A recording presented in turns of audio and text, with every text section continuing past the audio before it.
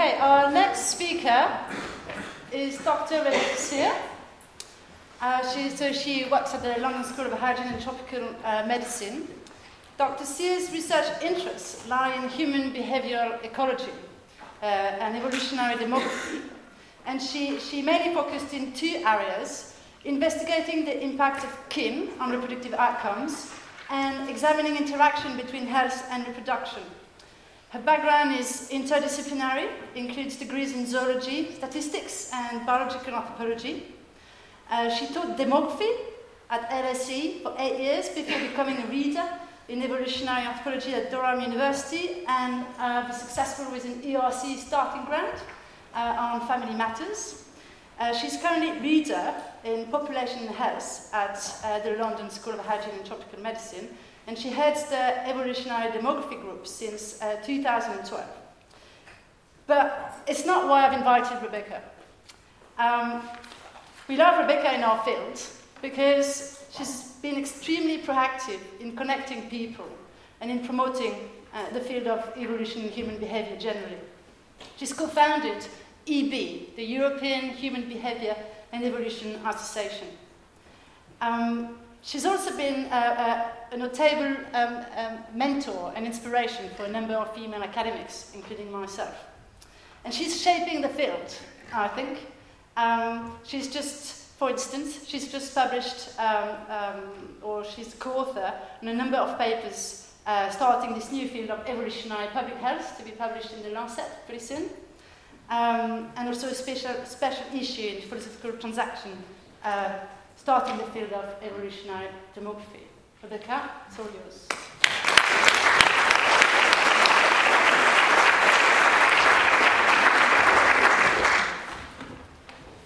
Thank you very much, Alex, for that introduction, and thank you also for the invitation to both of you. I was really delighted to be invited to speak here. I think this reimagining of biological anthropology at Oxford is a fantastic idea, and I wish you both the very best of success. I was even more excited when I got here this afternoon and saw the plaque on the wall saying that this was the location of the Wilberforce-Huxley debate, as Alex also mentioned. So that delighted me even more when I realised I would be speaking in such a building. But I'm going to try not to be overwhelmed by history, and instead I'll talk about my vision of the future for biological anthropology. And my vision is a very simple one. I think the future of biological anthropology is interdisciplinary. Now you might be thinking, but surely the present of biological anthropology is interdisciplinary. Isn't the clue in the name, biological anthropology? And I completely agree. I think anthropology, biological anthropology, is already an interdisciplinary discipline. And looking for an image to illustrate this, I found this. I'm sure you've seen these memes where you have a particular subject and then how different people see this particular subject. And I thought this slide was good because it illustrates the paleontology and archaeology side of biological anthropology. They're studying contemporary human behaviour, studying culture as well, and a bit of activism in there. So I think this slide nicely illustrates how interdisciplinary biological anthropology already is. Okay, I confess, the real reason I'm showing this slide is because the idea that society, when they think of a biological anthropologist, immediately thinks of Angelina Jolie really tickled me. Not something that had occurred to me before, that anybody should mistake me for Angelina Jolie, but I quite like that idea.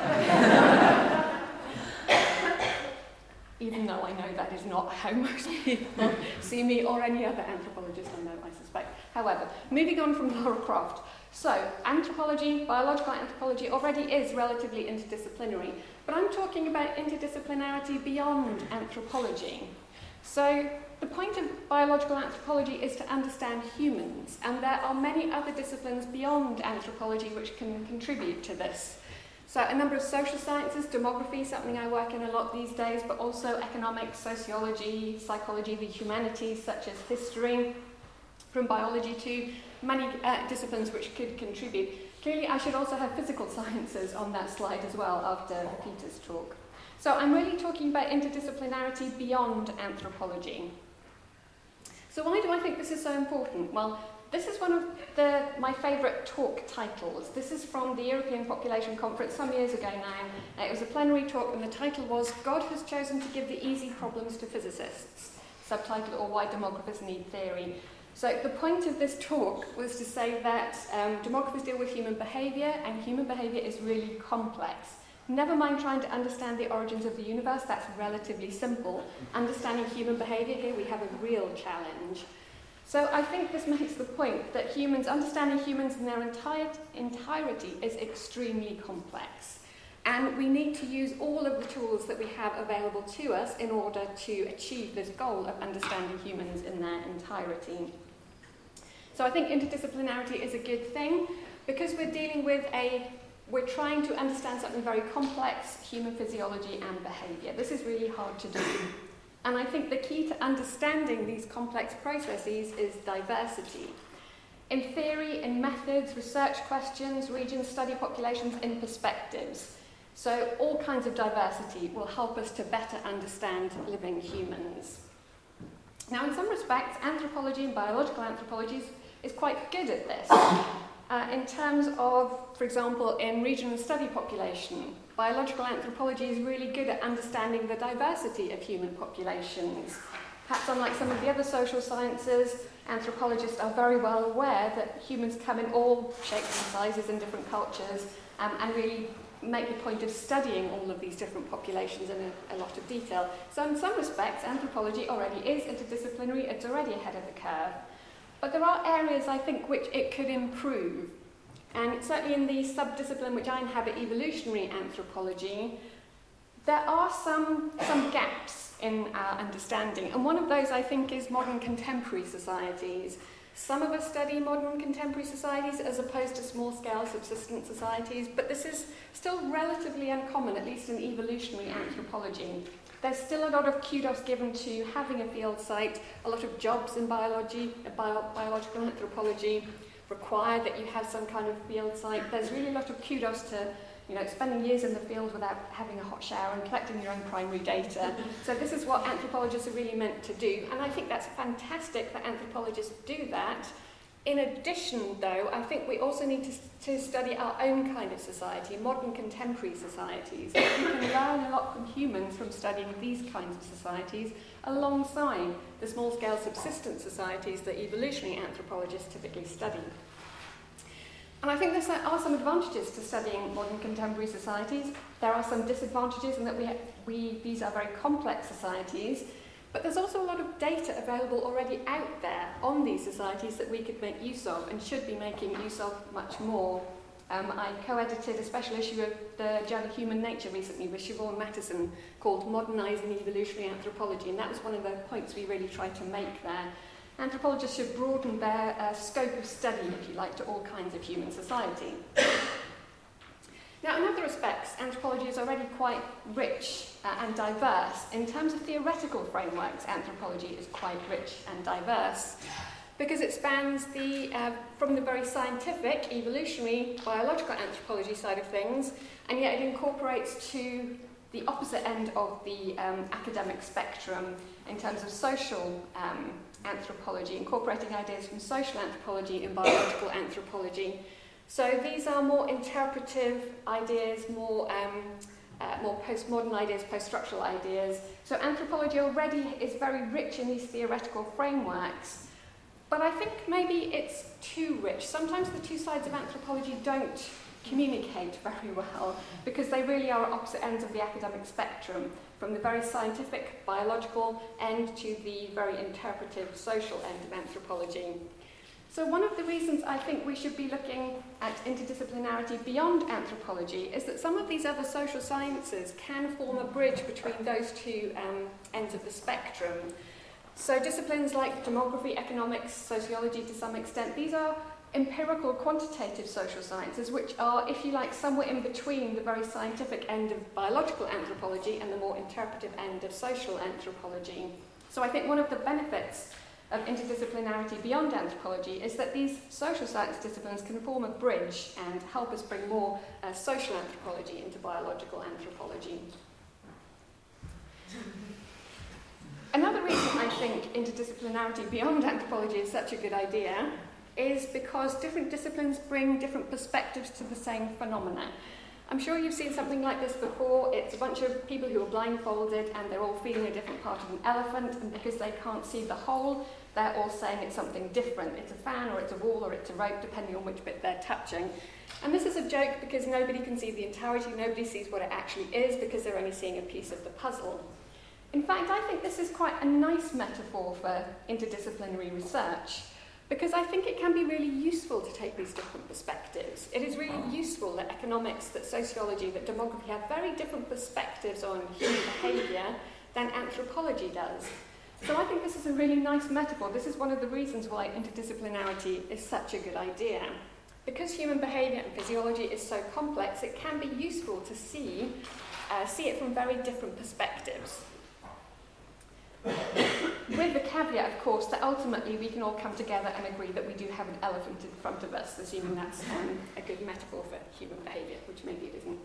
But let me give you a more concrete example of interdisciplinarity being good because of different perspectives. So anybody who's familiar with demography will know the name John Bongartz and his approach called the proximate determinants of fertility approach. He has stimulated some very useful work in demography by asking the question, why are high birth rates so low? So he says, why don't all women produce 15 children during their lifetimes? Because that's the number of children that women could produce if they started having kids as soon as they were able to, if they stopped having kids at menopause and had lots of kids in between. So why don't we ever see populations where women have 15 kids on average each? This heuristic has stimulated some very useful research in demography. Conversely, there's been very useful research stimulated in evolutionary anthropology by asking the opposite question: why are human birth rates so high? So if you take a comparative cross-species perspective, humans actually have relatively rapid reproductive rates. Chimpanzees, gorillas and orangutans, the other ape species, all have much longer birth intervals and lower fertility overall. This is probably because we have cooperative reproduction. Humans have cooperative reproduction, help from other members of the social group, which enables women to have children more often. So this, I think, has stimulated a really useful research program in evolutionary anthropology. But these are very different perspectives, very different questions. They're not contradictory, they're both heuristics. Bongartz doesn't expect all women to have 15 children, and no evolutionary anthropologist expects female fertility to look exactly like orangutan fertility. These are heuristics, but they've been very useful in stimulating research. So I think that's a concrete example of why different perspectives are good. But there is a problem with interdisciplinary research, which is essentially communication across disciplines. So this paper here is a research paper that examined the productivity of interdisciplinary research compared to non-interdisciplinary research. And they concluded that interdisciplinary research is less productive. It produces fewer papers and it takes longer to produce those papers, which may be why there was an article in the Times Higher recently saying that inter or multidisciplinary research is career suicide for junior academics. This, incidentally, was the point of view of an Oxford professor, though not an anthropologist. I most emphatically disagree with that point of view, incidentally. I think we should be teaching junior academics to do the best research that they can do rather than develop careerist ambitions. But I suspect, I do understand where this comment comes from, this perspective that interdisciplinary research is less productive. It will get you a shorter CV, essentially. This research paper also tried to look into why interdisciplinary research was less productive. And what the authors found was not so much that interdisciplinary research was disadvantaged in the review process, which I suspect those of us that do it suspect is going on. Actually, they found it was that the reason was that interdisciplinary research is actually harder. It's harder, it takes more time to get to grips with several different disciplines and to communicate across disciplines. So in order for biological anthropology to become more interdisciplinary, we do have to recognise this problem of communicating across disciplines. And partly this is that different disciplines use different jargon. If I started using biological jargon like phenotypic plasticity, some people in the room are not going to understand what that is. I also confess it goes in the other direction too. When economists start speaking, I very often have no idea what they're saying in about a sentence and a half because they also use very jargon-filled language. So jargon is a problem, but actually I think the problem of communicating across disciplines is worse than simply misunderstanding other disciplines' jargon. Because if you're listening to an economist using their jargon or a biologist using their jargon, you know you're not really understanding what they're talking about. I think there's a bigger problem with interdisciplinary research in that often we're using the same language and we think we're saying the same thing, but in fact we're not. And I'm going to use again a concrete example of what is a theory. I invite you all to think about what is a theory. What's your definition of a theory? And while you're doing that, I can talk through a slightly gratuitous picture of Leonardo da Vinci. Very different. Anyway, I have no idea what Leonardo DiCaprio's views on theory are, but Leonardo da Vinci thinks it is a very good thing to include theory in your practice, which I wholeheartedly agree with. I'll also tell you what the quotes on this slide are. All of these quotes are extracts from reviewer comments from papers of mine which have been bounced from social science journals in the last few years. My papers are accused of things like being deliberately atheoretical. Now, I'm an evolutionary anthropologist. From my perspective, I have a very clear theoretical framework, that of evolutionary theory, from which I derive hypotheses, which I test against data. Bear in mind also that some of these quotes are from demography journals, and demography, as suggested by that slide a little while ago, is notorious for being a discipline without theory. So getting these comments from demographers completely baffled me. Why was I being accused of having no theory in my papers? And after this happened about 3 times, I gave one paper to a good and patient friend of mine who's a social scientist, made her read it and tell me why she thought I was getting these criticisms. And her definition of theory was very different from mine. So mine is an overarching theoretical framework from which you test hypotheses, which you test against data, from which you derive hypotheses. Her definition of theory is essentially what links the input variable to your output variable, your predictor variable to your outcome variable. So this is all quantitative evolutionary anthropology, all actually from the recent project I've had looking at whether kin influences fertility. Her idea of theory is what is the mechanism that links the presence of kin to the outcome of fertility? That to me isn't theory, it's a mechanism, it's a description of a mechanistic process. It's not that it's not important, it's just not theory. So this experience has really brought home to me recently that we all use theory in very, very different ways, and if we want to communicate across disciplines, we really need to be aware that we are not always using language in the same way. So what I want to argue for is that successful interdisciplinary research, and I think that is where biological anthropology should be heading, requires consilience across multiple disciplines, not just biology and anthropology, but many others too. This does, however, require a commitment to communication, good communication across disciplines, and this first requires that we understand we are not always communicating very well. And I think this is important, my final point, in order to develop a holistic and multi-level understanding of human physiology and behaviour. And I don't have time to talk in more detail about my multi-level approach to understanding human behaviour. Instead, actually, let me just talk through this. So, I think when we engage in interdisciplinary communication, we have to be aware that there isn't one single explanation for whatever phenomenon we are looking at. You can explain the same phenomenon, whether it's behaviour or physiology, at several different levels. If you're a biologist, you know the proximate-ultimate distinction, so that you can explain something like a behaviour both through the immediate proximate mechanisms and also the ultimate evolutionary function. So that's one example of multi-level understanding of physiology and behaviour. And I think this is really key to understanding humans in their entirety. And I will skip right through to the very last slide. So, my vision of biological anthropology is one which is interdisciplinary beyond just biology and anthropology. That requires a lot of consilience across disciplines, requiring effective communication in order to produce these multi-level explanations of living humans. Thank you.